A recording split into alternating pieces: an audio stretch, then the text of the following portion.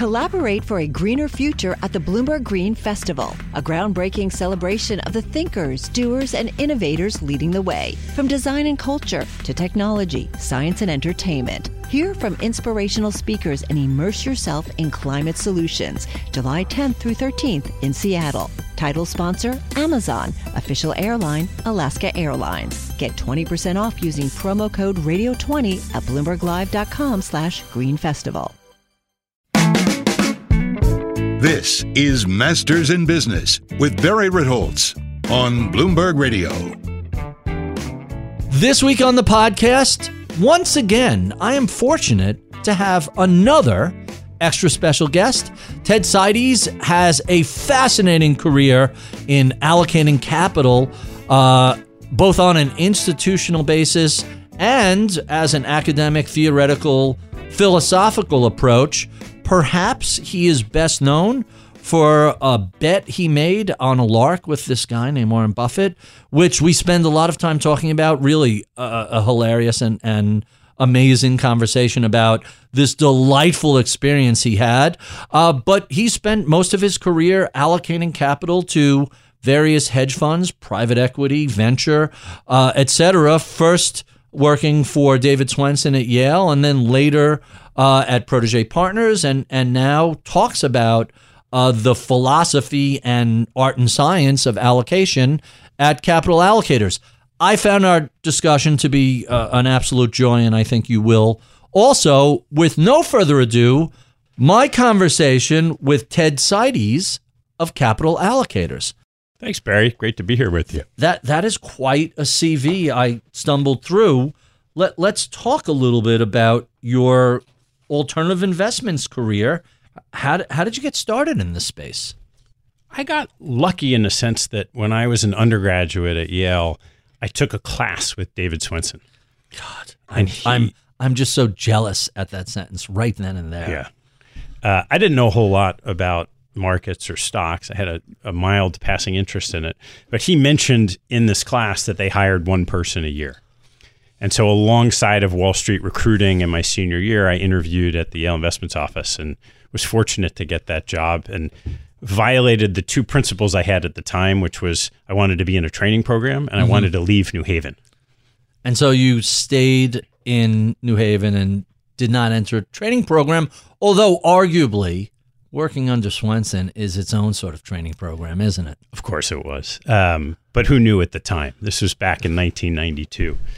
So that was my initial foray into the investment business. So you graduate cum laude from Yale. You end up going to Harvard Business School. Tell us a little bit about how that led you to working with some of the managers that worked with the Yale Endowment. Sure. Well, I spent 5 years working for David and learned just a tremendous amount. That was really your MBA right there. That was my true investment MBA. David didn't want me to go to business school. He said, you're not going to learn anything about investing. You just stay here for a couple more years. But I really had an interest in trying to work directly in markets. Mm-hmm. And so my summer job at business school, I worked for a hedge fund that Yale had money with. And that was the summer of 98. They were value long, growth short when Amazon went from $40 to $260 the same summer. Phenomenal firm. Did long-term capital management impact them at all? No, I mean, not while I was there. I was there during the summer. So that happened a few months later, A few months later it did. And then when I came out, I felt like I wanted to learn more about business analysis compared to stocks, even though that was my passion for stocks. So I worked at a private equity firm, that middle market private equity firm Yale had money with. And then I got wooed by a friend from business school to a larger one. And those were my kind of three formative experiences in direct investing. Hedge fund, private equity, and Yale Endowment, right? That's a hell of a list. Are you still working with any of the managers at Yale, or is that long the distance? No, I mean, I left Yale 25 years ago. Mm-hmm. So it's a little bit in the distant past. So it's funny because for a while, what we were calling the Yale model, really the genius of David Swensen, was that he was so early to alternatives when they were small, they were mostly outperformers. There was a lot of alpha generation, not a giant pond to fish in. And the Yale model did spectacularly. What's the driver for endowment, if not underperformance, well, certainly worse performance than we saw in the 80s, 90s, and early 2000s? Yeah, I mean, the only caveat I would give to what you said is I'm not sure if you measured it properly, the performance is worse. It's much worse. It's lower. It's okay, lower. That's fair. But market returns. The past decade, 2010 to 2020, we were, 14, 15% if a the year? S&P is your benchmark, which it isn't for these pools of capital. What should be their benchmark? That's a very, by the way, very fair point. You're a global investor. Maybe the S&P isn't the best benchmark. Yeah, that's right. I mean, one of the early innovative beliefs that David Swensen had was that if you're managing a pool of capital for what's effectively a perpetual time horizon, infinite, right? You want thoughtful diversification. So if you start with the S&P 500, or in this case, stocks and bonds, you only have two asset classes. Right. And the question was, if you can find other areas of investment that can generate the types of returns you need for your liability stream, diversification becomes the free lunch. So the proper benchmark for those pools has to look a little bit like the underlying assets they're investing in. Fair enough. What do you use for a benchmark? Now, keep in mind, let's talk about what David invested in as an example. So, of course, there were stocks and bonds, but there was real estate. There were commodities before anybody had any idea. Wait, timber? Why are we investing in timber? And then there was venture capital and private credit and hedge funds. So how do you create a benchmark for an allocation that looks nothing like a 60-40 allocation? That's right. Well, you have to think about what you're trying to measure. So one reasonable benchmark, as you said, could be a 60-40 or a 70-30. That's a really easy portfolio to create. And for sure, over the last 10, 15 years, it's been hard to beat. Mm-hmm. Over a longer period of time, maybe not so much. If you look at the types of assets that Yale invests in, you can create a benchmark for each pool. And that allows you to do two things. It allows you to understand, generally speaking, what is a reasonable beta for that whole portfolio. And the other thing it allows you to do is to benchmark your ability to select managers that outperform both in each areas and across the sleeve. So you can imagine in real estate, there's a NCREIF real estate index you could use. You could also use a REIT index, though it's not the same in private markets. There are peer benchmarks in venture capital and private equity that you can use. And then you can aggregate those across the asset classes to get a benchmark for the pool as a whole. Huh. Really intriguing. So the two issues that have changed since the heyday of the Yale model, one is everybody's imitating the Yale model. So the first question is, does that create challenges for an allocator that wants to follow the Yale model? It's no longer, hey, I got this whole field to myself. I got 500 other endowments, foundations, institutions trying to play trying to fish in this pond. Yeah, it absolutely does. And I think when you think through the Yale model, it helps to understand what David was thinking, as opposed to what you put a label on the Yale model and what that means. So one of David's brilliance was he started everything with first principles. Mm-hmm. You know, what makes sense? What set of beliefs do you have about the world and investing? And then how do you go about applying that with extreme discipline? He kind of wrote about that in his book, and people look at that and say, oh, I can replicate that. But most people have trouble having their own beliefs and then sticking to them when the rubber meets the road in terms of execution. The other piece of it that David had that no one really could replicate is this deep belief in continuous improvement and incredible vision to see both, big opportunities, like you could think about hedge funds way back when, and then also small opportunities. So he thought about fees 35, 40 years ago before anyone else, and when you could do something about it. It was him and Jack Bogle. That was pretty much it. Yeah. Thinking about fees. So the other side of this is, and I'm gonna channel Jim Chanos, who said of Kinnikos Associates, famous short seller, he said, in the 80s, there was 500 hedge funds. They all generated alpha. Now there's 11,000 hedge funds and 500 are generating alpha. So the other challenge is, how do you choose from the pool of 11,000 hedge funds and 10,000 venture funds and God knows how many private equity funds and private credit funds? Making the choice within the allocation seems to have become a whole lot more difficult, more complex. And even if you find a fund manager you really like, you're now competing with other LPs to put your $1 billion there. Yeah, that's absolutely right. And depending on the asset class, there are a different set of lenses. But just to use that example in long-short equity investing, the first question you have to ask is that a place you want to be anymore? Right. Because it is a much tougher game, particularly adding value on the short side than it used to be. Shorting has always been hard. There's this myth that, people put out a short position and then talk it down and just count the money. It's much harder than that. Yeah. So I think selecting managers in any asset class has that two pieces, right? So one is going back to David's first principles. What do you believe about what type of manager should outperform, right? There's some people who think fundamental discretionary investing with people who know their businesses better than anyone else is the right way to do it. There are other people that think, no, you need to be large and systematic like Citadel or Millennium. There's no right or wrong, but you have to follow your own set of beliefs for what you think will work for your pool.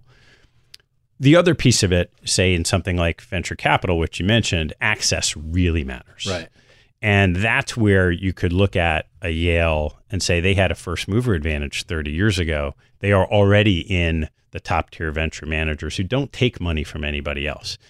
And there are a lot of investors say that I have on the podcast that say, if we can't get into those top venture, you don't have an allocation to venture, you have a group of managers. Mm-hmm. And you take what you can get, but you don't extend beyond what you believe are the very top tier, because the dispersion of returns in that asset class is really wide and you only want to be in, say, that top quartile. So we'll circle back to this podcast thing you referenced later, because I'm interested in that. But I love the idea of the first mover advantage. When you think about the Yale model, when Swenson was first allocating to these other asset types, commodities, lands, alternatives, it was the Wild West. It was wide open. How much of an advantage did he have being a pioneer in those spaces? The old joke is, the second mouse gets the cheese. In this case, it looks like the first mouse got the cheese. Yeah, it was shooting fish in a barrel. Really? When I worked at Yale, the hardest part of the game was understanding that the game was getting played. Right. Knowing where to go to access it. And then on top of that, having your board approval to let you do it. So to give you some examples of that, I joined Yale in 92. David was there in 85. Right. There were some venture investments when they got there. It wasn't a full thing, but they loved it. They quickly understood the potential for that. Who the board? Or Yale, David and Dean Takashi, right. The team at Yale.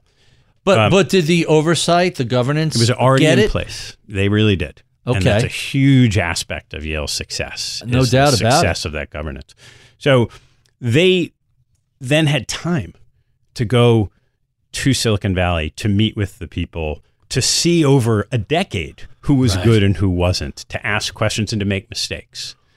That's a huge first mover advantage. By the time I got there in 92, they had a great venture portfolio, and almost nobody else even understood what venture capital was. It was just starting to ramp up, 93, 94, 95, and by late 90s, everyone had been piling in. If you're there a decade before, talk about first mover. Right. Oh, my goodness. And hedge funds were the same way. To give you a fun story, we launched Protégé Partners in 2002.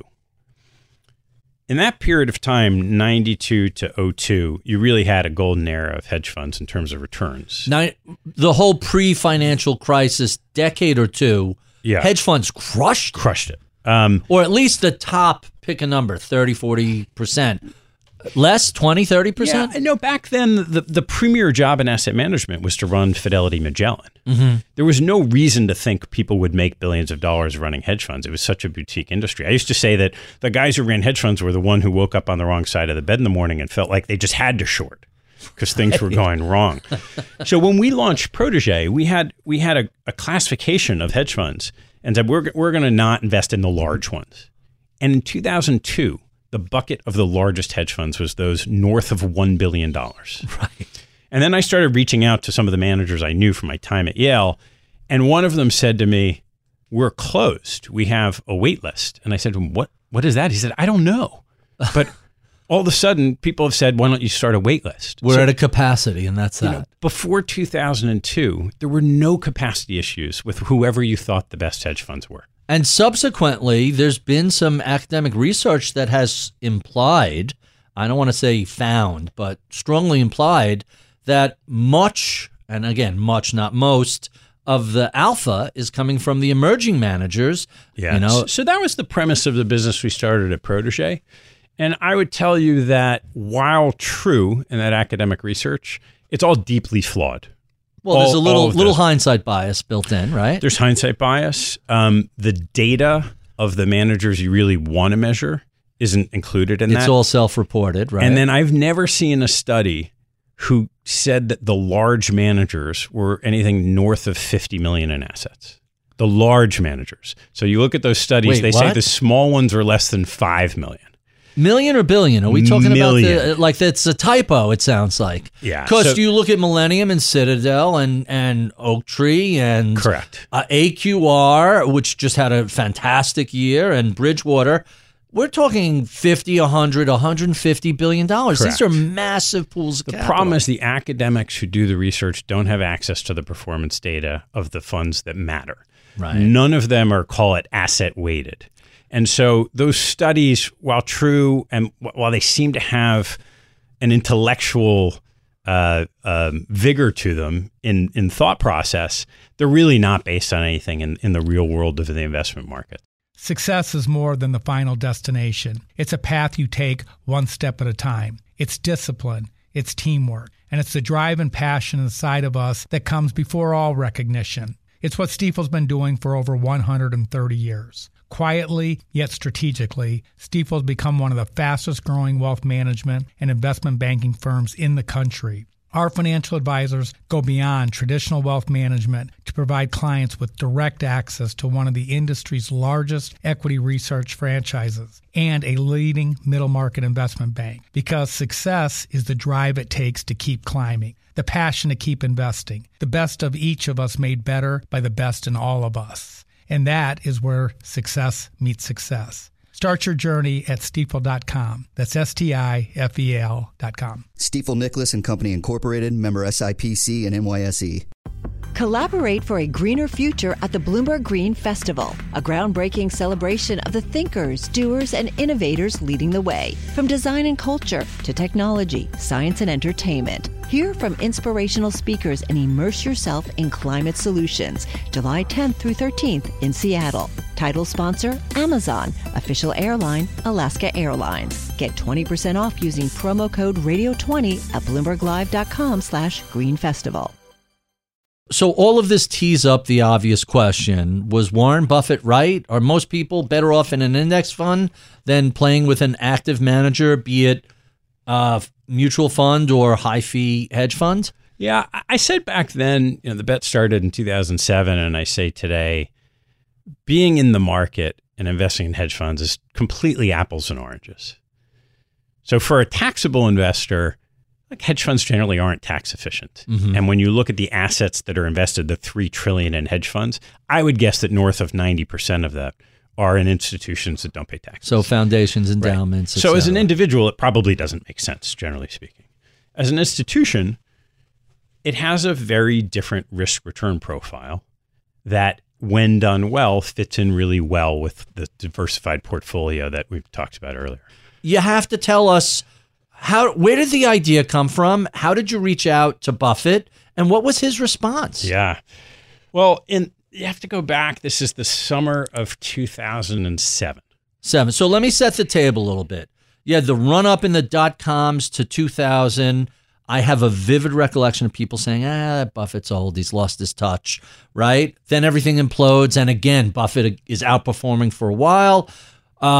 Post October lows in 2002, March double bottom 2003, the invasion of Iraq. By the time you get to 2007, market's up 80-90% from the lows. And housing is just about peaking and things are starting to come apart around then. By 2007, it's pretty clear that the housing bears are going to be right. That's right. So I had seen that Warren had made a comment to a bunch of students. So a year or two before that, he had written about fees, right? The had rocks and the got rocks. And I guess he had made some throwaway comment that hedge funds could never beat the market. a student asked him about it, and his response was, well, no one's taken me up on it, so I must be right. Meaning no one's taken me up on his statement, or did he lay out a challenge? I'm not quite sure because I didn't hear what he originally said, but it came off as it was a form of a challenge. And at the time, I was managing Protégé Partners, a hedge fund of funds. We were short subprime mortgages with John Paulson. You were crushing it. Let me say what your compliance wouldn't allow you to say. You guys were killing it in the mid-2000s. Yeah, we had a great run. And I read a statement, and my thought was, look, he's Warren Buffett, but he just made a really bad bet.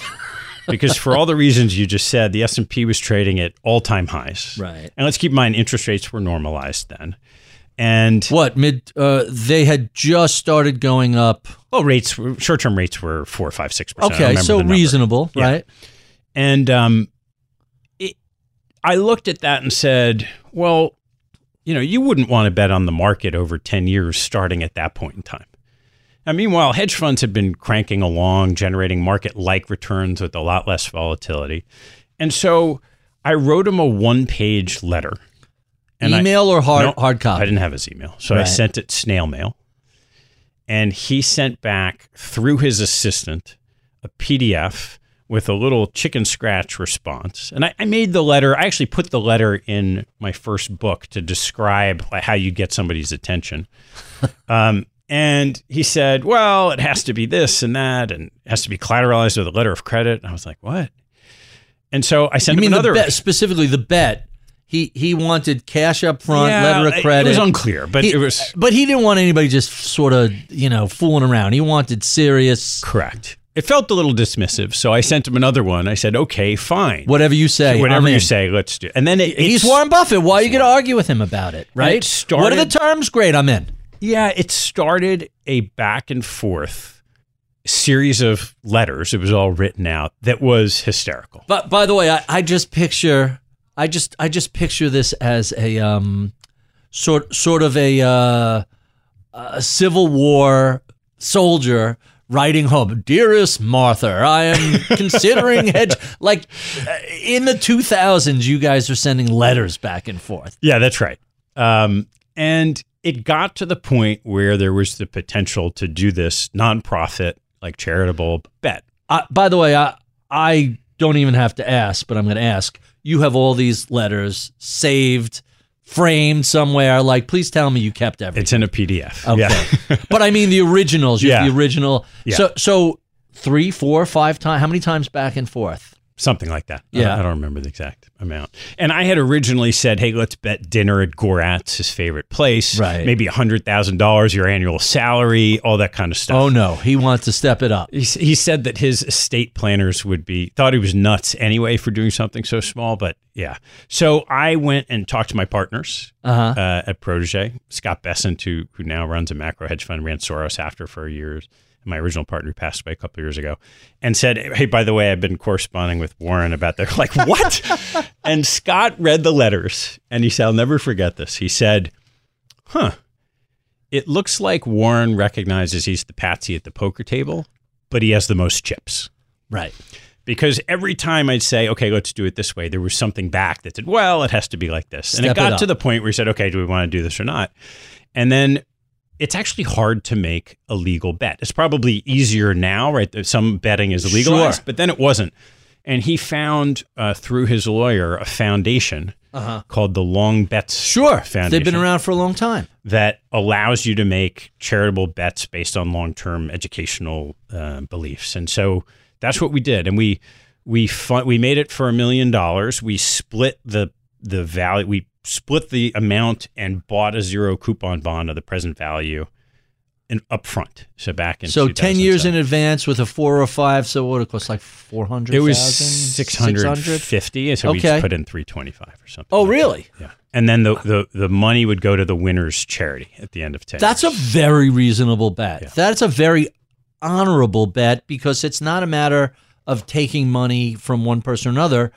Both people are kicking money in. So technically, and that's probably why it was legal, there's no gambling involved. And I'll tell you a story that's fun about the communication of it, too. So Warren wanted to announce this at his annual meeting every year. And And originally I wanted to make it anonymous, and there's a bunch of reasons why it didn't end up being that way. Was he going to have you at the annual meeting? Was that the plan, or was he just going to announce That it? was independent. I did go a bunch of years. But I mean, on stage to the audience. Oh, no. Let everybody boo and right. hiss. No. That was never part of the plan. Didn't happen. What was interesting was I had said to him, well, let's make this really educational. I'm happy to have you announce the results, but let's only announce the results after a period of time when the markets drop 10%, because I think that'll show the value of a hedge fund portfolio. And what did he say? He said, no, this is part of the cat and mouse. He said, no, I think we need to announce right it from the beginning. Meeting. I was like, yeah, but this isn't a horse race. This is about investing. He said, no, I think we need to do it. It is that a way. horse race because there's a start and a finish. That's right. So that's how it came about. It started on January 1 of 2008. Great timing for hedge funds, right? You would think.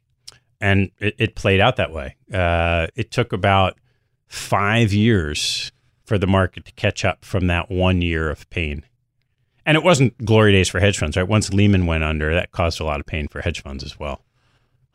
One would have thought they would have seen that writing on the wall, but that's a topic for another conversation. Yeah. If you're a long short fund at the very least. And David Einhorn and others very famously were short Lehman Brothers. Yeah, no, you're right about the securities. The challenge is, unlike the S&P 500, hedge funds sit in a box that has underlying credit risk from prime brokers. So the credit markets froze. And that wasn't a question of Sure. security prices going down. It's a question of, like, can you transact, and what does that mean? My colleague Ben Carlson calls that organizational alpha, and it's a great phrase because suddenly the infrastructure gets creaky and you can't do anything. That's right. So fascinating to hear that Buffett is so coy about this, right? Tell everybody what the result was 10 years later. So after 10 years, Fed comes in, the market probably generates 17, 18% a year for the last 9 years, and the S&P 500 beats the hedge funds by a wide margin. Right, crushes it. And you basically preempted my question, which was, why do you think that was so? Was it the financial crisis? Was it QE? Was it ZIRP? What was the real reason that the hedge funds just never caught up after a great start? Yeah. Well, again, I would look at it differently. So you have the market, which got crushed, and then Fed comes in, and you end up with 7 or 8% a year, which is a historical average, right? Including the biggest crisis since 1929. Right. So you wouldn't expect that 10-year period to have a historical average return. On the hedge fund side, a couple things happen. First, as you talked about earlier, you had in that decade a lot more competition. You had a lot more money coming in, and I think it's reasonable to think that the alpha pool shrunk. So that's one. The second is structural, which we haven't seen in 15 years, but we're starting to see now, which is hedge fund returns are a direct function of the level of interest rates. Because when you put out a short position, you get a short rebate. Right. And when the Fed brought rates to zero, not only were you not getting a rebate, you were paying to short securities. You always have to pay to borrow, but usually there's an offset. At zero, there's no offset. Right. At 5% where we are today, you're probably making 3.5% a year just for showing up. So there was a structural piece. You think about the difference between 0 and 3.5%. It's actually pretty similar to the difference in what the S&P generated during that period and what hedge funds generated. So here's the pushback to that. And I think you said it before. You said you wouldn't have expected that there would have been this outsized return following the financial crisis. But that's the whole point of the bet.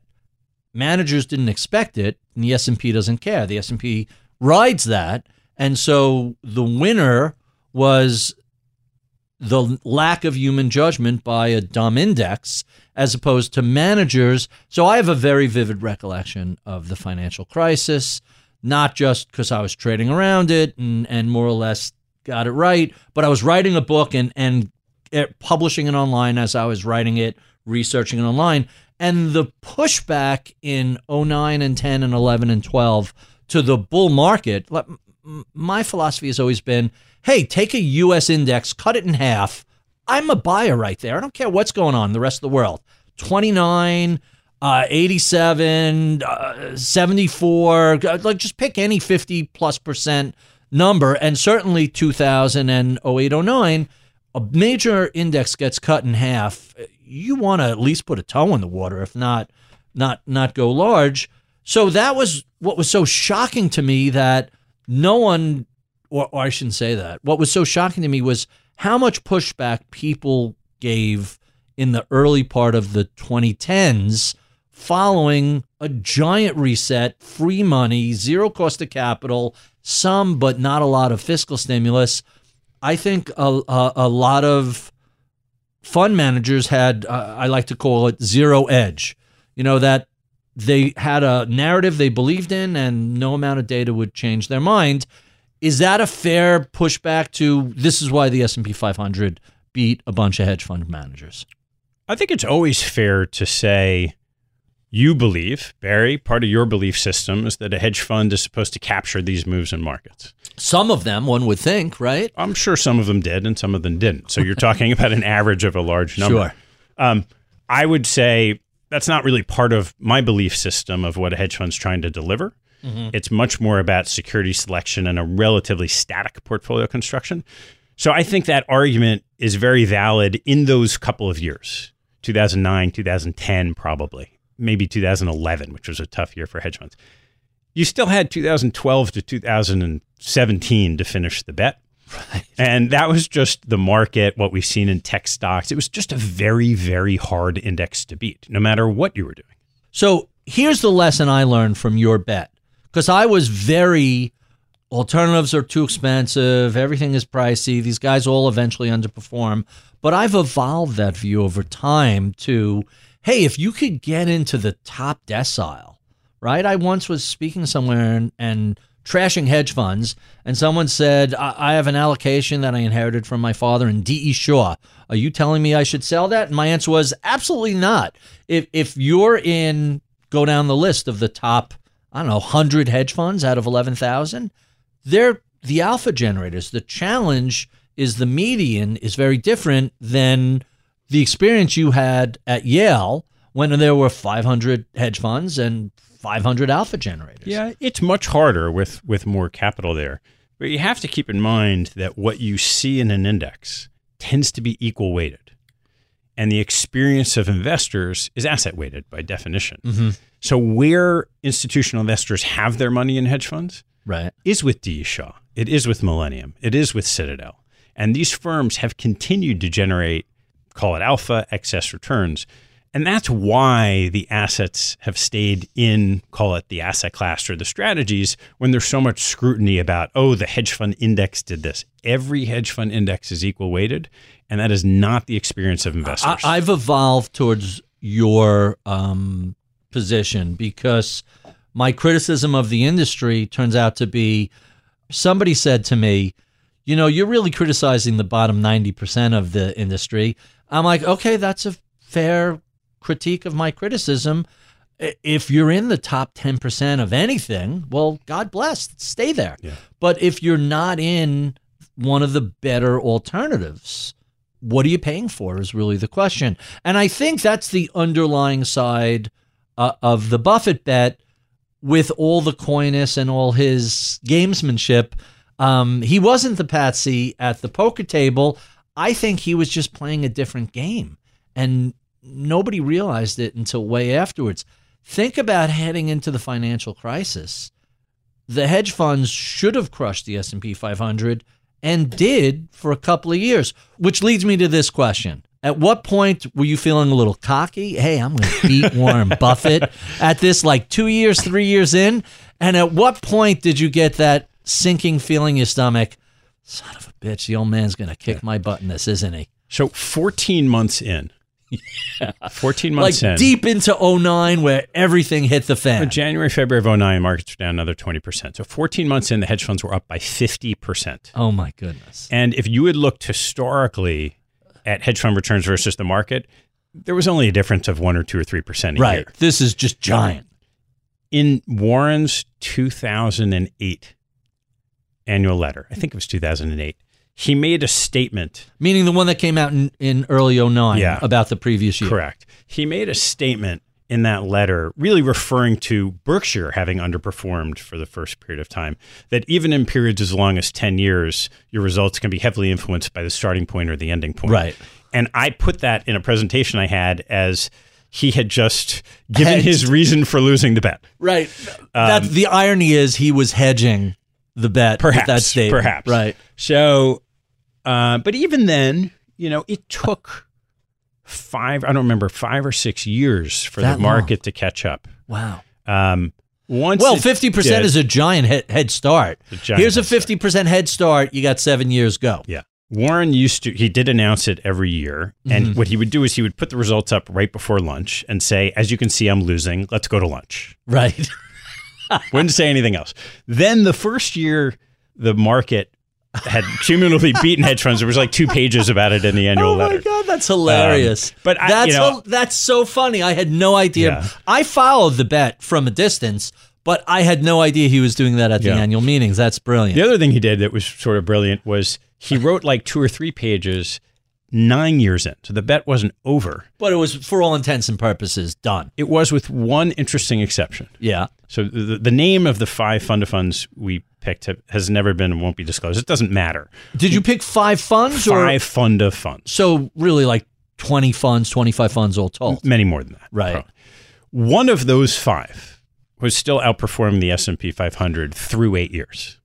At the end of the 9th year was the very first year that the market had been outperforming all 5, but there was still 1 year left where that one could have caught up. Right. My premise is that Warren caught that one period of time to deliver this whole message about, see, the market even outperformed every single one of these 5 fund of funds. So this raises an obvious question, and let me throw out a doctoral thesis for anybody who is looking for one. What would happen if you, with the benefit of hindsight, picked a different time period and a different group of funds? Is there an era where you would have won the bet? So every era that you had data, which started in the early 90s, until that 10-year period, hedge funds had outperformed the market over 10 years. I was happy to do it in that 10-year period solely because of my view of the market. Plus, it was the only 10-year period you had at that moment in time, right? Well, you weren't going to make a bet saying, let's start this 10 years from now. That's right. But I didn't have to call him on it, right? So that was wrong. You had to call him on it. It was. I have to tell you, I think the whole idea is brilliant, not just of him tossing it out there, but you saying, what the hell, let's take Warren Buffett up on this bet. At the very least, it's going to be a fascinating decade. And the best part about it is that we used to go out and have dinner with him every year. Come on. So that's worth $1 million. Yeah, I would go with my partners and I. We might bring one of our managers or close friends. 3.25. That's worth 3.25. Oh my! Talk about a bargain. And so all kinds of things came from that. So, for example, one of the people I brought out was a guy named Steve Galbraith. He used to be the head strategist at Morgan Stanley. He was best friends professionally with Jack Bogle. I bring out Steve. Steve says to Warren, "Would you ever want to have Jack at your annual meeting?" And Warren lit up. He's one of my idols. And that led to Jack being there when Warren announced the bet. It was the first time he had ever been at the annual meeting. It was a year or 2 before he passed away. And Steve brought him there. All came from having dinner with Warren that one night. When did he pass away? I think it was 2015, right? So he announced... So when did Warren... was that in 08 or 09 he had him at or was it much later? No, 13? It was much later. Yeah. It was much later. It had to be after a couple. It was like right around his 90th birthday, I think. Right. And he was still an amazing voice, a little hunched over, but powerful and full wits about him. We should all be that sharp at his age. So, dumb question, but I got to ask. So, it cost the firm $320,000. Well worth every penny, or was this to me it sounds like the whole thing was spectacular. Yeah, I wouldn't measure it in terms of economic returns. Like, I don't think I mean just across the board. But yeah, as an experience and relationships, it was just extraordinary. And Warren is one of a kind. He's just the real deal. Yeah. I mean, he didn't need to have dinner with us ever. And it was just so fun. And the stories that he tells, right? We hear lots of them, but to hear different ones over and over, investment stories, non-investment stories, he really is so extraordinary. So here's a crazy question that, I feel compelled to ask. Is it possible that the guy known as the world's greatest investor, whether that title is accurate or not, it doesn't matter. Is it possible that he's still underestimated? Because every couple of years... people start to come out and say, he's lost his touch. They're not outperforming. And then he surprises people. Every decade this seems to happen. I mean, for him to be underestimated, you'd have to have an assessment of him that is a certain level, right? I think people see him in such high esteem. Some people do, but what I've heard from some folks, some younger quants, well, when you look at the sequence of returns, Buffett did so well in the late 60s and 70s. That's the source of outperformance. And what have you done for me lately? And I think they're kind of missing the bigger picture. Yeah, I agree with you. And you could say the same thing when we were talking about the Yale motto with David Swenson, right? Cliff Asness wrote a piece that said all Warren did was buy these quality stocks. And if you had replicated that strategy, you could replicate the results, which is absolutely true. Right. Except 50 years ago, you had to know to buy the quality stocks. Right. So almost that 60 years ago, right? That's the crazy thing. No, I mean, I think that he is that extraordinary. And when you're so fortunate to get to spend a bunch of time with him, he oozes wisdom in everything he says. David Swenson was exactly the same way. And I've only known maybe a handful of people in this in my life. Charlie Munger, I assume, is another one. I don't know Charlie, but of the people that I've known, every word that comes out of Warren's mouth, no matter what subject, I talked to him about A-Rod signing with the Yankees. Yeah. Everything that comes out of his mouth is just oozing wisdom.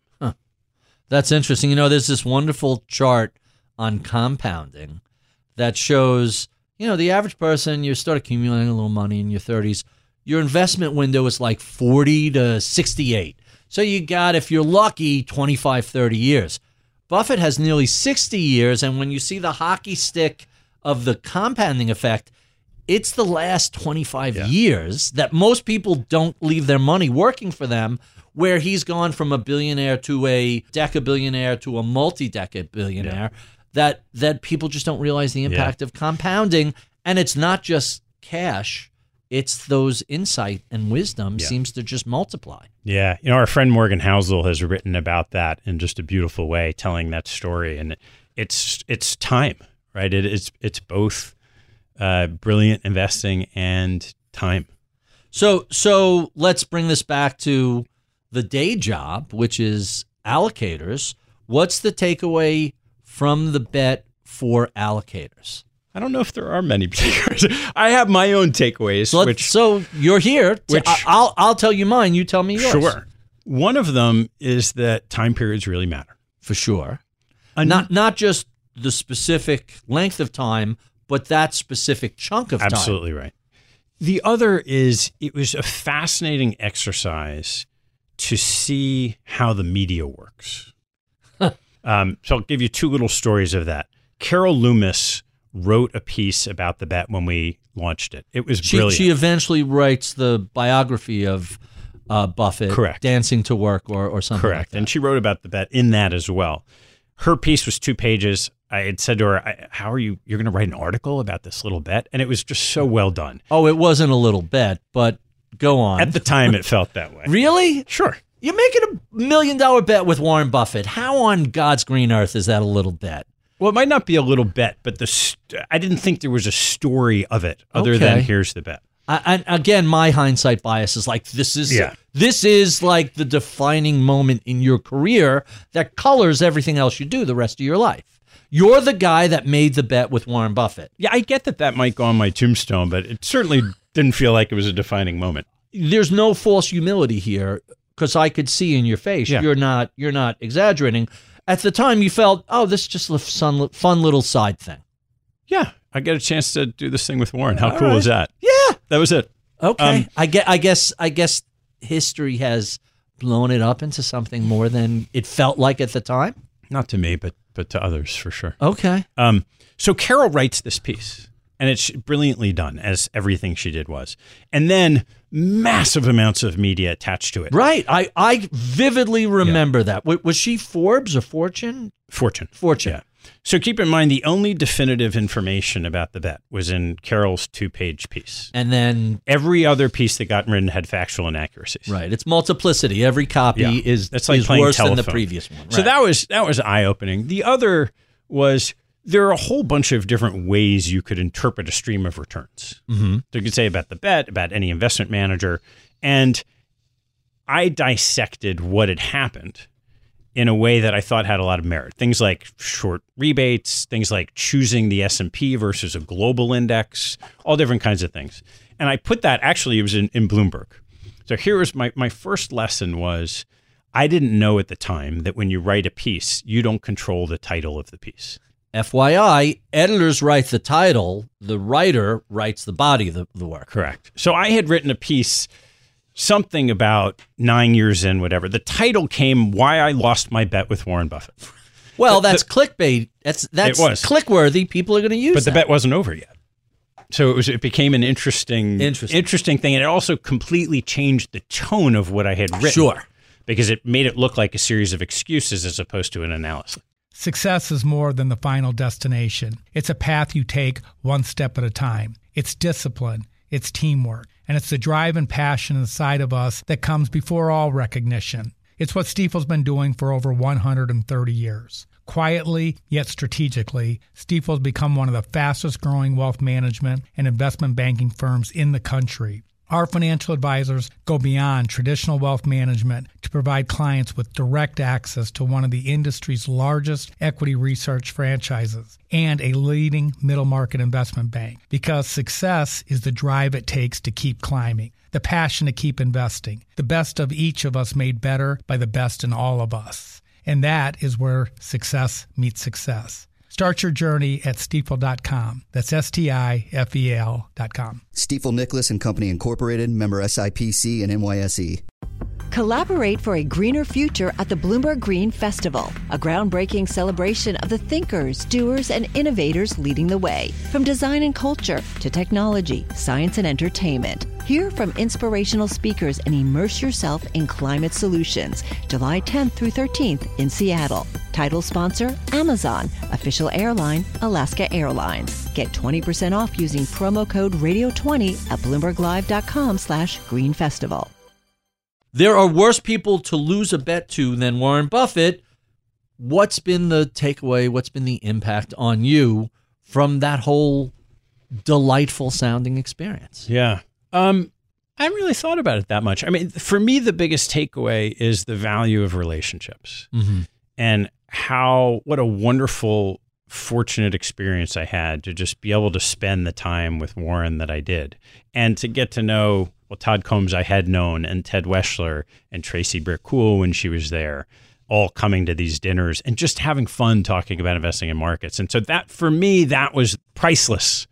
You say, what was the price of the bet? Well, it was priceless to have that time, and had a couple of things that Warren and I did together when he was first starting the Giving Pledge. At one point in time, no one was signing up. And he called and he said, hey, you know some of these hedge fund guys. Is there any way we can round up some people? Let's get a few $1 billion in the pot. Tried to do that, and there were one or two that signed up from that effort. Can I tell you something? You make a phone call to someone and say, hey, Warren Buffett asked me to call you. He signed up for the Giving Pledge. You want to make a commitment to donating money? By the way, Leon Cooperman tells a story about going to dinner when he signs up for the Giving Pledge, and it's Buffett, and it's Bill Gates, and it's on and on. Yeah. And he doesn't know at the end of this dinner with 12 people, the newest guy picks up the check. And he tells the story. He's like, I'm looking around. Everybody is 5, 10, 20 times wealthier than me. I get stuck with a bill. And those guys order expensive wine. Yeah. And he tells the story. It's hilarious. Did you manage to intro Warren to a bunch of hedge fund guys? Yeah, there were two that signed on from that, which was just wonderful. I would think you drop Warren's name, doors just open up on stuff like that. Yeah, if you're sitting with $1 billion, I'm not sure you're giving away half of it just because of Warren's name. But some of these guys are sitting with a lot more than $1 billion, and why not? Who cares? Unless they have their own foundation. I could give you a list of 30 billionaires. They all set up their own foundations. It's part of their own tax planning. I like Buffett's idea. I don't need to duplicate all that effort and administrative headache. Let Bill worry about it. Here, Bill, I'm in for half. So that the two of the wealthiest guys in the world turned the Gates Foundation, which really should be called the Gates Buffett Foundation, into this giant, what is it, $100+ billion now? Maybe Huge. More than that? Yeah. Just tremendous. So all in all, good experience with Warren Buffett. Everybody wins, especially the charity. I think it was Girls Inc. of Omaha, who, there's a side thing, which we'll talk about another time, but it ended up being north of $2 million. Right. That went to And that what's charity. their budget like? A fraction of that, right? It just I'm overwhelmed them, I'm sure. That's great. So let's talk about some of your philosophy and your writings. One of my favorite things you wrote, you have a podcast. We'll talk about that in a little bit. You ask all your guests one question about a pet peeve. I love your peeve, I don't know, which is one of my favorite peeves. Tell us a little bit about investors who express absolutes in a world of probabilities. Tell us about the peeve, I don't know. Yeah. Well, I've always viewed investing, as I think everyone properly should, as a probabilistic game. And one of the things that happens when you're a money manager telling stories to raise capital is you need to show conviction. Mm-hmm. The best ones can blend that conviction with humility. But sometimes you find people that say things, and it's not just investing in life too, where they're just sure what will happen, the outcome of this, that, or the other thing. And it just doesn't work that way. And so particularly now, there are so many things that are either common wisdom or that the consensus believes that have nuance to them. Right. Where I look at it and say, I don't know what the answer is. Now, you could put probability weights to it, but I walk through in this piece a couple of different things where I just said, look, I don't know. I love that. By the way, if you're ever on TV and want to make the host's head explode, have them ask you a question. Just say, I don't know. Yeah, and doesn't work very. They don't know what to do. They look at you like, what do you mean you don't know? It doesn't make for very good TV. It makes for honest TV, but that's a whole nother conversation. Since we've been talking about David Swensen, let's talk about don't be so short-term. How big a problem is short-termism in investing, be it institutional or individual? Yeah, well, it's a huge problem, and it's an intractable problem because of the way incentive systems work in the asset management industry. Everyone across the food chain of capital is reporting to somebody else. And through that reporting, people have to generate performance. And so what's happened over decades is that the holding periods of every type of investment have just gotten shorter and shorter. And the problem with that is there's a cost to it. So there are a lot of situations where investing with a shorter time horizon costs long-term returns. Really interesting. There's another quote that I'm fascinated by. Limiting an assessment of returns only to market conditions in the moment fails to consider the wide range of possibilities of what might happen in the future. So that's a very loaded statement.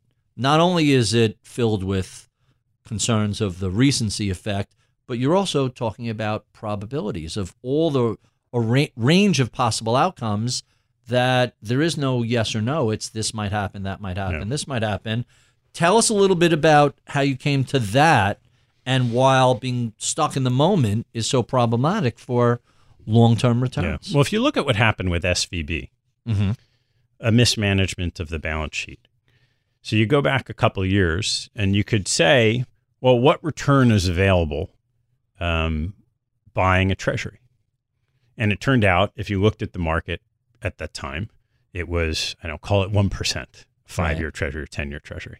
And so you say, well, we need to invest. Our deposits cost less than that. We're going to earn a spread, so we're going to invest at 1%. The problem with that, of course, is that if you said what return is available, let's say over the next 10 years, and it was 1%, it turns out you were wrong because the right thing to do was to sit on cash and wait till rates moved to 5%. Especially when the Fed said, we're taking rates up aggressively post late 21, early 22, it wasn't that they didn't communicate that. Correct. So if you look at that over a longer period of time and say, well, my opportunity set isn't just what's available today, it's what's available today and might be available tomorrow, and I can forego a tiny bit of return in the near term to earn a much higher return at some unknowable time in the future. That could have saved SVB. It could have saved First Republic. So hold the duration risk aside with those two, but just for an investor in treasuries, I know you've done the math before.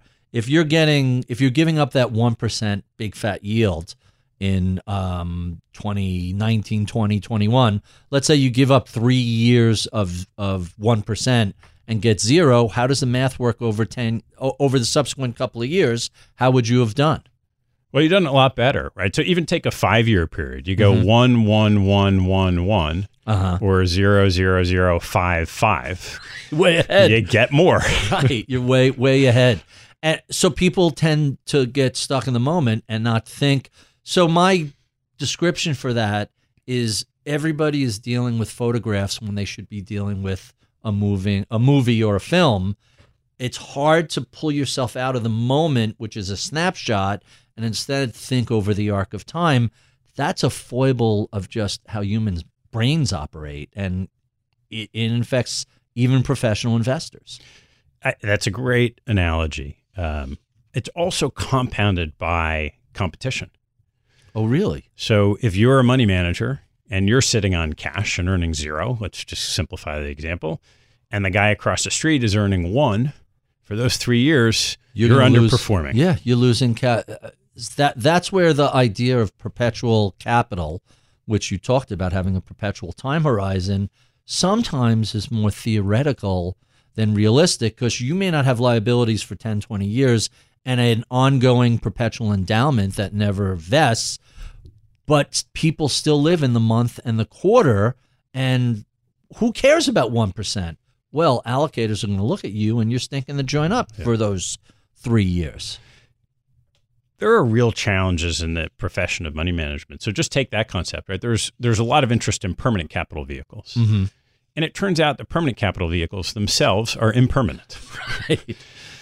You have closed-end funds that trade at discounts that sometimes have shareholder pressure to open end. Right. You have holding company structures that have management changes. And then in the allocator community, these perpetual pools of capital, generally speaking, are run by chief investment officers whose average tenure in the seat is only 6 years.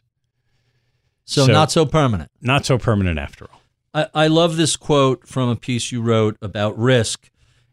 In 1998, you asked famed value investor Michael Price what he learned from investing in Sunbeam Corporation, which was run by Chainsaw Al Dunlap and was just rife with accounting fraud. The whole thing ultimately collapses.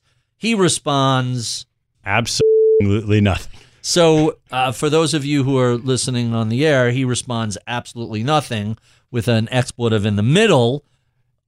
How could you learn nothing from that experience? Tell us about that. The challenge with that is that fraud is fraud. So you're underwriting risks when you invest. And one of those is all the analysis you do isn't real. And the problem with it, and you could use the Madoff as an example, you could use FTX as a recent example, is that for every 1 or 2% of your analytical time that you're trying to figure out if what you see is real, the person committing the fraud is spending 100% of their time staying ahead of you. Right. So you had written, you spend 99% of the time assessing the merits of the deal. What's the valuation? How likely is this going to? All the fundamentals. And maybe you throw 1% at, hey, is what I'm seeing actual? Is there any chance of fraud? And most of the time, you're going to say, no, of course not. Bernie Madoff is president of NASDAQ. How could this be a fraud? Right? That's an astonishing admission by Price. What's the takeaway for the average investor? Is there something you can do to avoid fraud, or is it just forever and always out there? There are lots of risks that are forever and always out there. Fraud is one of them, but you can diversify away from it. So that comes out in position sizing and conviction, and just making sure that you're thinking about all the things that could go wrong if you're taking a more concentrated position in something. Huh. Really, really interesting. Here's another quote I love.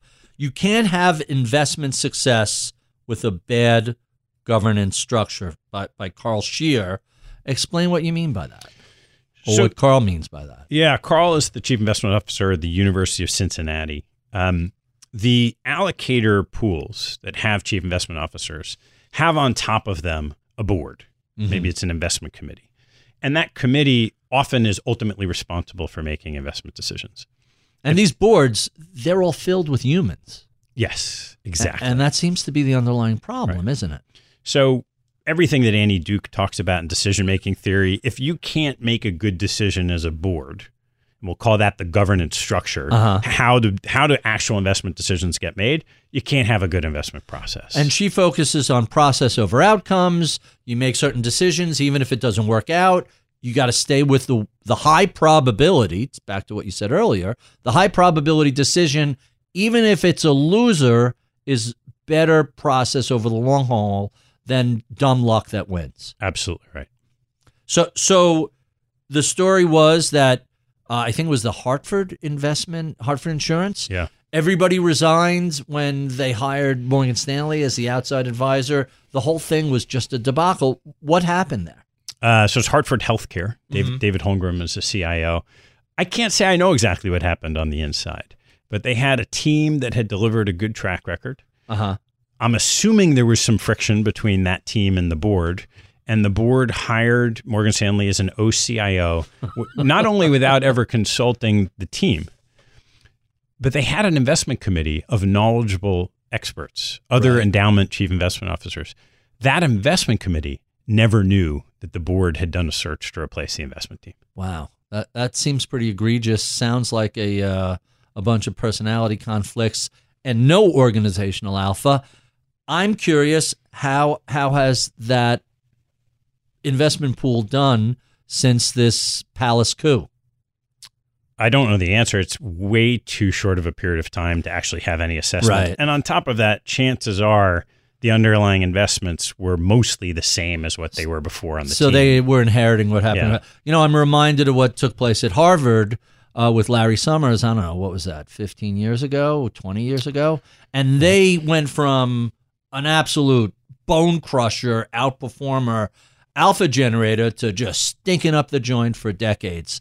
It's hard to look at those changes, which, by the way, didn't come from Summers. It came from an alumni who said, why are we spending all this money, even though they really were spending not a lot, especially once you looked at the returns. Talk about terrible governance, destroying a beautiful, fragile, winning investment team. Yeah. The compensation structures of the largest, most influential pools of the capital in the United States in particular are really challenged. Public pension funds that manage hundreds of billion dollars can be manned by professionals that make $80,000 to $150,000 a year. And you compare that with models that we've seen in Canada and Australia, where the investment professionals on those teams are market competitively compensated, maybe a slight discount to the market. But not like 10%, not giant. Exactly right. And in the U.S., these largest pools of capital might have 90% discounts to the market. Really? That's unbelievable. Listen, just paying up for something doesn't guarantee that you're going to get the best, but paying a 90% discount pretty much guarantees that you're in the bottom, let's call it half. I'm being generous, probably quartile. That there's, it's a market-based system. Yeah. Don't you want the best people steering your $42 billion endowment? It's just so short-sighted. Yeah. Just goes to show you how important governance is. And since we're talking about governance, let's talk about another thing you had written that I was intrigued by. What's in a name? The problem with ESG. Now, we're not talking about wokeism or the political backlash, which is really a partisan political debate.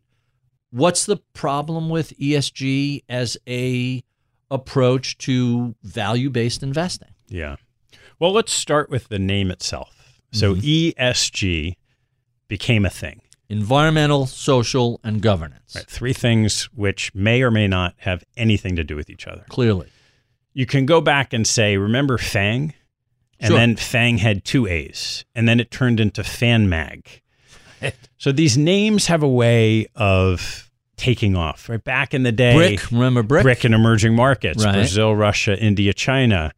So the problem with ESG in its first iteration was that the label that everyone ascribed to it wasn't anything anyone could understand. So let's track that evolution. This all started with divesting South African investments with, I think it was Harvard actually, or Yale. It was one of the Ivies that the student population wanted the endowment out of that, which led to socially responsible investing, which led to impact investing. Like there have been a ton of names. ESG just seems to be a catch-all umbrella. Yeah. What should it be called, or should it be called anything? Well, I think it goes back to what we talked about at the onset about beliefs. Each institution has to decide how do they want to align their investing with the purpose of the institution. What are they trying to solve for? So lots of people want to solve for, call it sustainable investing. What does that mean? I don't know. But the idea of an environment that humans can inhabit for centuries seems like that resonates with people. So that leads to one set of sort of investment criteria that you could filter into your whole portfolio. The S is really about diversity, and that's important to a lot of people. It certainly in financial services, we recognize now that there are all these microaggressions that have been in place for decades. I'm not sure how that turns into an investment strategy. See, I don't even think of it in those terms. I think of it as you want to avoid groupthink.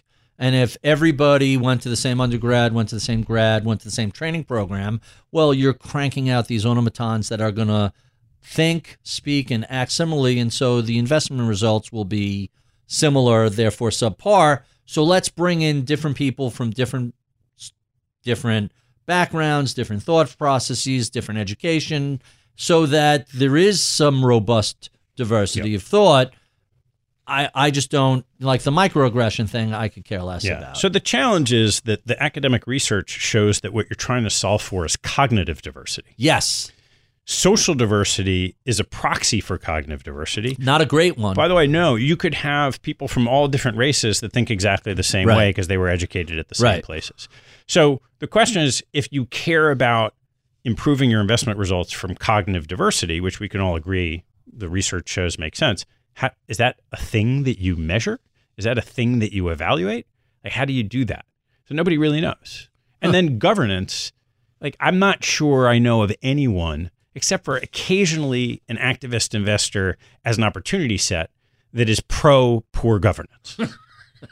Yeah, I can't really hear that anybody has been agitating for you need to make your governance worse. So what's evolved over the last couple of years is starting with sort of Greta Thunberg, and then during COVID, when ESG took on this label, people created a whole bunch of products that nobody really understood what they were solving for. And so not that surprising, it hasn't really taken off in the way that a lot of people predicted 4 or 5 years ago. But there's a ton of capital that has been allocated to, so let's work our way away from ESG.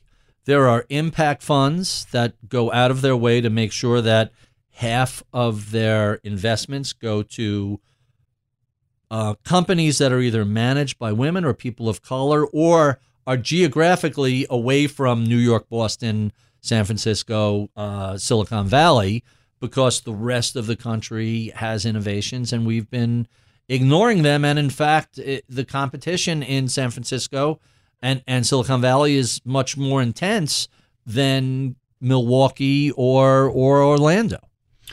So I think that's right. The question is, what does a ton of capital mean, right? In the scheme of things, I think the point I would make is that the amount of money that's gone into these different called diversifying strategies is much less than people thought it was going to be 4 or 5 years ago, because it's all under this umbrella that each individual organization needs to figure out what do they care about and how do they want to deploy capital to meet that objective. Don't some foundations have a sort of a checkbox approach?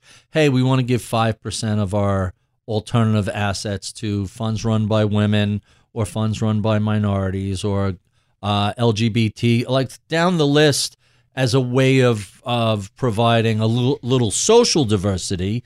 But again, the point you make is social diversity the same as cognitive diversity? Is it a good proxy? They absolutely want to do that as long as those funds outperform. That's really interesting. So once the outperformance stops, we swap managers. That's really interesting. Last question on ESG. Certain folks have been saying, hey, it works as a pretty good risk management filter. Boards that have 30, 40% women tend not to have the same sort of Me Too problems as a board that's a whole bunch of old white guys. How do you respond to this is a risk management filter that allows us to identify the worst actors in corporate America? I think that's a very reasonable way of looking at it. again, depending on your investment strategy, are we talking about boards of stocks? What about in private markets? What about an early stage venture and a hedge fund? Like there's all different ways that you can think about integrating it. And just like the problem with ESG, there's no one absolute solution that works for everything. Really quite fascinating. Success is more than the final destination. It's a path you take one step at a time. It's discipline, it's teamwork, and it's the drive and passion inside of us that comes before all recognition. It's what Stifel's been doing for over 130 years. Quietly, yet strategically, Stifel's become one of the fastest growing wealth management and investment banking firms in the country. Our financial advisors go beyond traditional wealth management to provide clients with direct access to one of the industry's largest equity research franchises and a leading middle market investment bank. Because success is the drive it takes to keep climbing, the passion to keep investing, the best of each of us made better by the best in all of us. And that is where success meets success. Start your journey at Stifel.com. That's STIFEL.com. Stifel Nicholas and Company Incorporated, member SIPC and NYSE.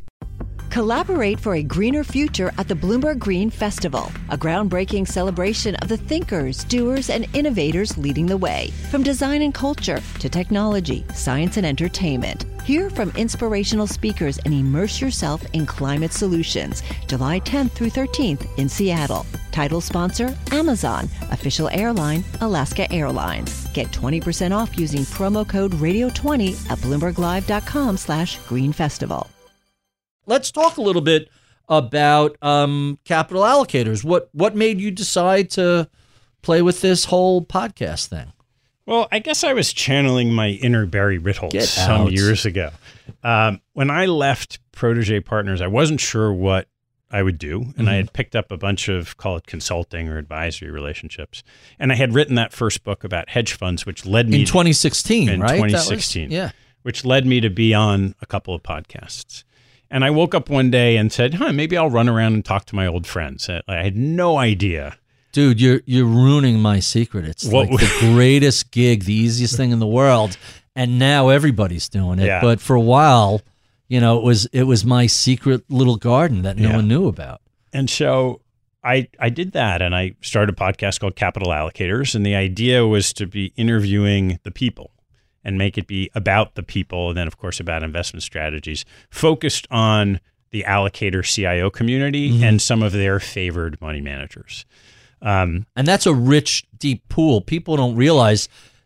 You ever get the question, hey, are you worried you're going to run out of people? I'm like, no, I got 10 million people to go. Yeah. What, are you kidding me? There's never been a shortage of high-quality people to have on. And so I started that 6 years ago, not knowing, certainly not thinking it would be a business. I used to joke, hey, Barry, we're going to have a conversation, share it for free.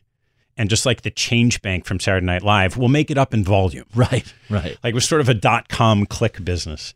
And I just kept doing it for a number of years alongside of these other projects. Which, by the way, something like 90% of podcasts drop off within a year. They just, it's work. It's not easy. Yeah, it was just so much fun. And it was one of the things that... Again, you're ruining my secret. It's endless fun, right? I mean, think about, I went through the list of some of the people you spoke with. You could see there is delight in the conversation you have with people. Yeah. It's a version of what I did my whole career, right? I spent time interviewing money managers with a very, very different output mechanism. So in the past, I'd have an interview with a manager and I would be evaluating them and I would mostly say no. But, sometimes you'd say, oh, what do I think of them? And this is just, you have the same conversation. There's no evaluation. You get to be on everyone's team and then you share it with people. And what's happened over the years is it's become the largest podcast in institutional investing. So that allocator community listens. And people have incredible experiences when they come on. And it's just so rewarding. It's by far the most rewarding thing I've done in my professional career. I say to people, this is the most fun I have all week. And they look at me like, wait, what? You need to get a life. I'm like, no, you don't understand. Is it the most fun you have each week when you speak to somebody? Absolutely. First of all, my dirty little secret, and I don't know if this is yours, I don't care who's listening. I invite people that I want to sit down with for an hour or two and have this conversation.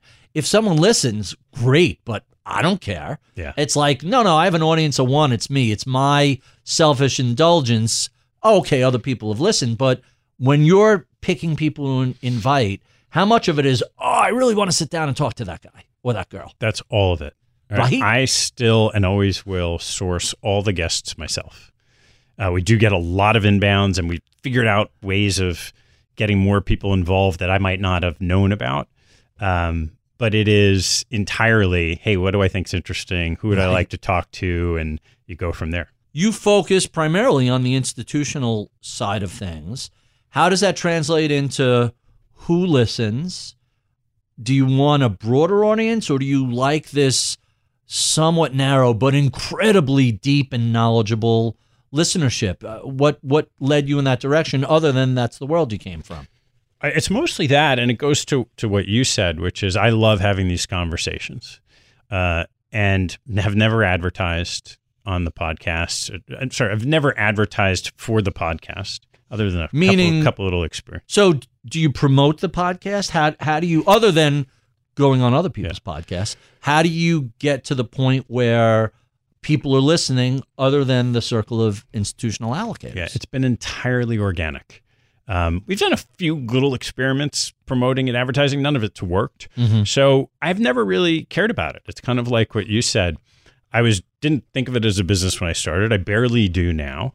And people have found it because it added value to their professional careers. Mm-hmm. So most of that audience, I would say, as far as we can tell, a little less than half is the institutional allocator community. And that spans endowments, foundations, where I came from. It spans sovereign wealth funds, pension funds, incredibly global. Right. And that reach, which I'm sure you know, It's hilarious that is so much wider than I ever could have imagined existed. because the internet is totally global. And I'm sure you've had this experience. I've had guests say, I heard from a kid I went to camp with who now runs a fund in Hong Kong. I mean, but there's nothing local about a podcast. If it's on the internet, it's totally discoverable. I've also had the same experience with half. If half are institutional allocators, who's the other half? Most of it's money managers. Mm-hmm. So it's most of the people in the community. The people they're allocating to. That's correct. And then there's this other, right? So you get notes from students, from friends who are outside it's just entertainment. MBA so there are a lot professors, of people who you hear learn. from professors saying, hey, I love this interview. I assigned this to the class. Yeah. It's just fantastic. So that's one of the fun things about it is anyone can listen. So, curveball question. What's your favorite podcast guest story that you can tell publicly? Because we all have great stories, some of which not really FCC approved. Yeah, there are one or two of those, but not that many. I think I would even go all the way back to my very first episode. So it was with Steve Galbraith, who we mentioned earlier, with Jack Bogle. And it was just this idea. I knew Steve. I knew he had a great story, and I sat down and recorded it. And I couldn't find the recording on the recording device after we finished. And it was so good. I just said, I can't believe this. I can't wait to share this with people. And then I thought that was the end of my podcast career after the first recording. And it took a good friend of mine who's a technical whiz to figure out, which actually wasn't that hard. I just didn't know how to do it, to extract the conversation from the recording device. I'm going to share a similar story with you. So normally I'm in the Bloomberg studios. I got an engineer. I got all the latest equipment. I have the easiest gig in podcast. I show up. I said, hey, print this out for me. Off we go. One about 5 years ago, I'm planning a trip to Silicon Valley. I tee up 2 interviews in a day. Mark Andreessen of Andreessen Horowitz and Nobel laureate Bill Sharp. And by coincidence, I couldn't find a place to record the Bill Sharp interview. Andreessen said, oh, do it here. You could use our podcast studios. They were great. So I sit down with Bill. So I do Andreessen in the morning, right? In the afternoon is Bill Sharp after lunch. I sit down. I have my device, which the engineer has taught me 47 times how to do. And I start the podcast with Bill Sharp. And maybe 90 seconds in, I notice I'm not recording. And I just have my stomach sinks. And I imagine spending an hour and a half with Bill Sharp and not having hit record. So I'm like, Bill, I'm not getting a good audio level. Let's start this again.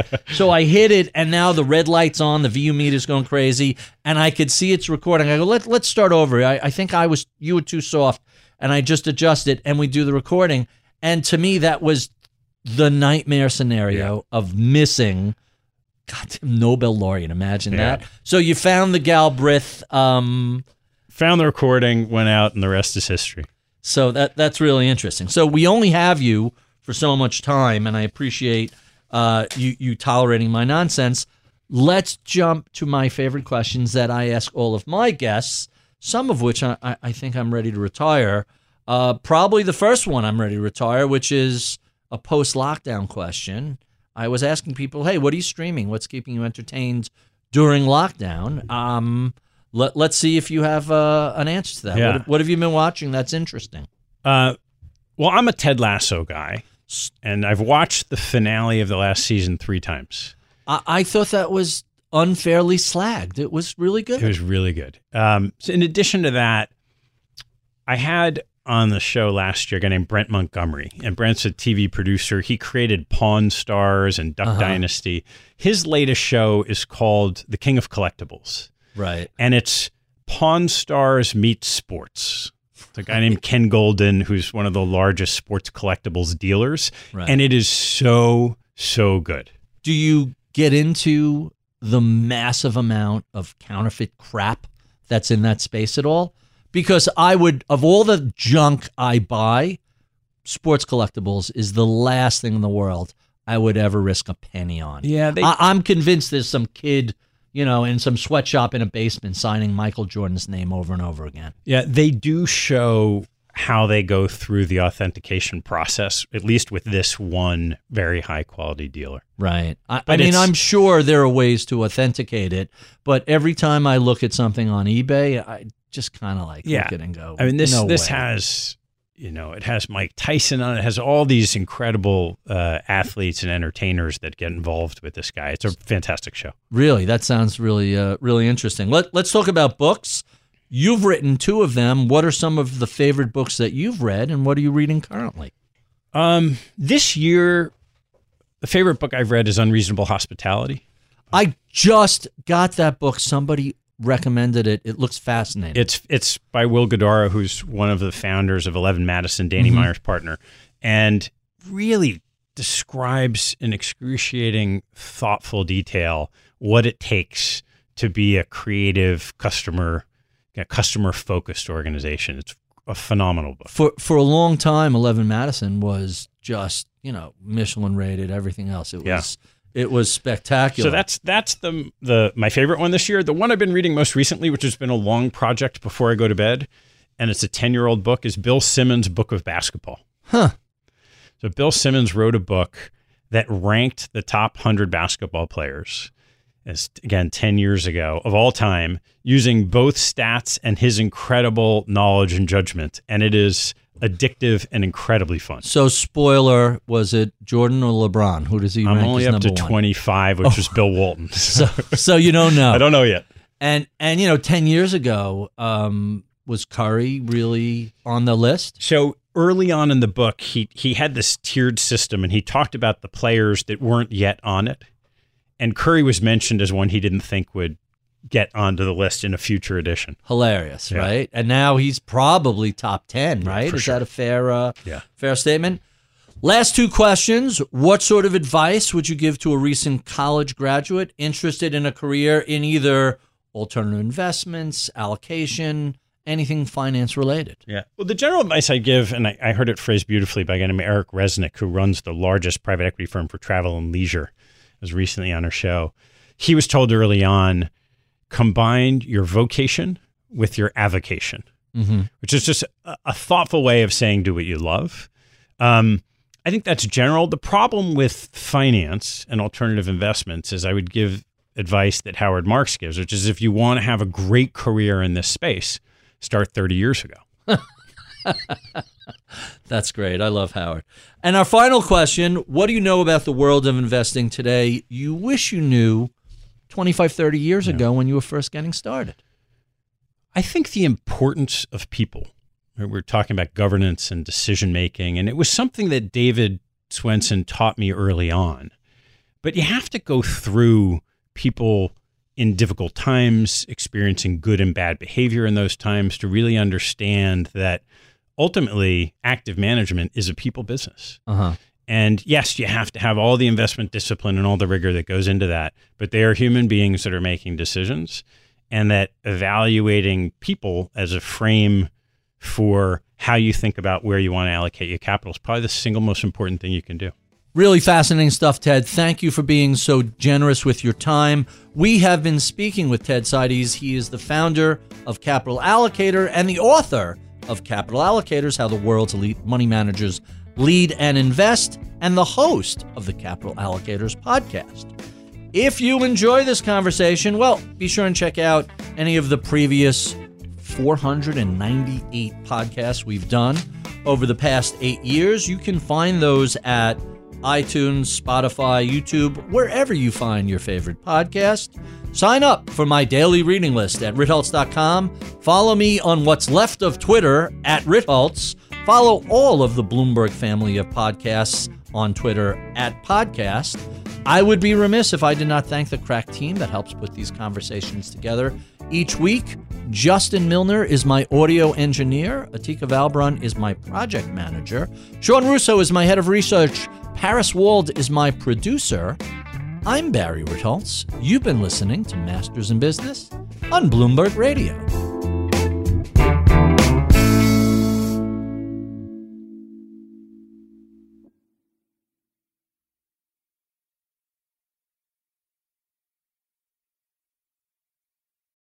Collaborate for a greener future at the Bloomberg Green Festival, a groundbreaking celebration of the thinkers, doers, and innovators leading the way. From design and culture to technology, science, and entertainment. Hear from inspirational speakers and immerse yourself in climate solutions. July 10th through 13th in Seattle. Title sponsor, Amazon. Official airline, Alaska Airlines. Get 20% off using promo code radio20 at bloomberglive.com/greenfestival.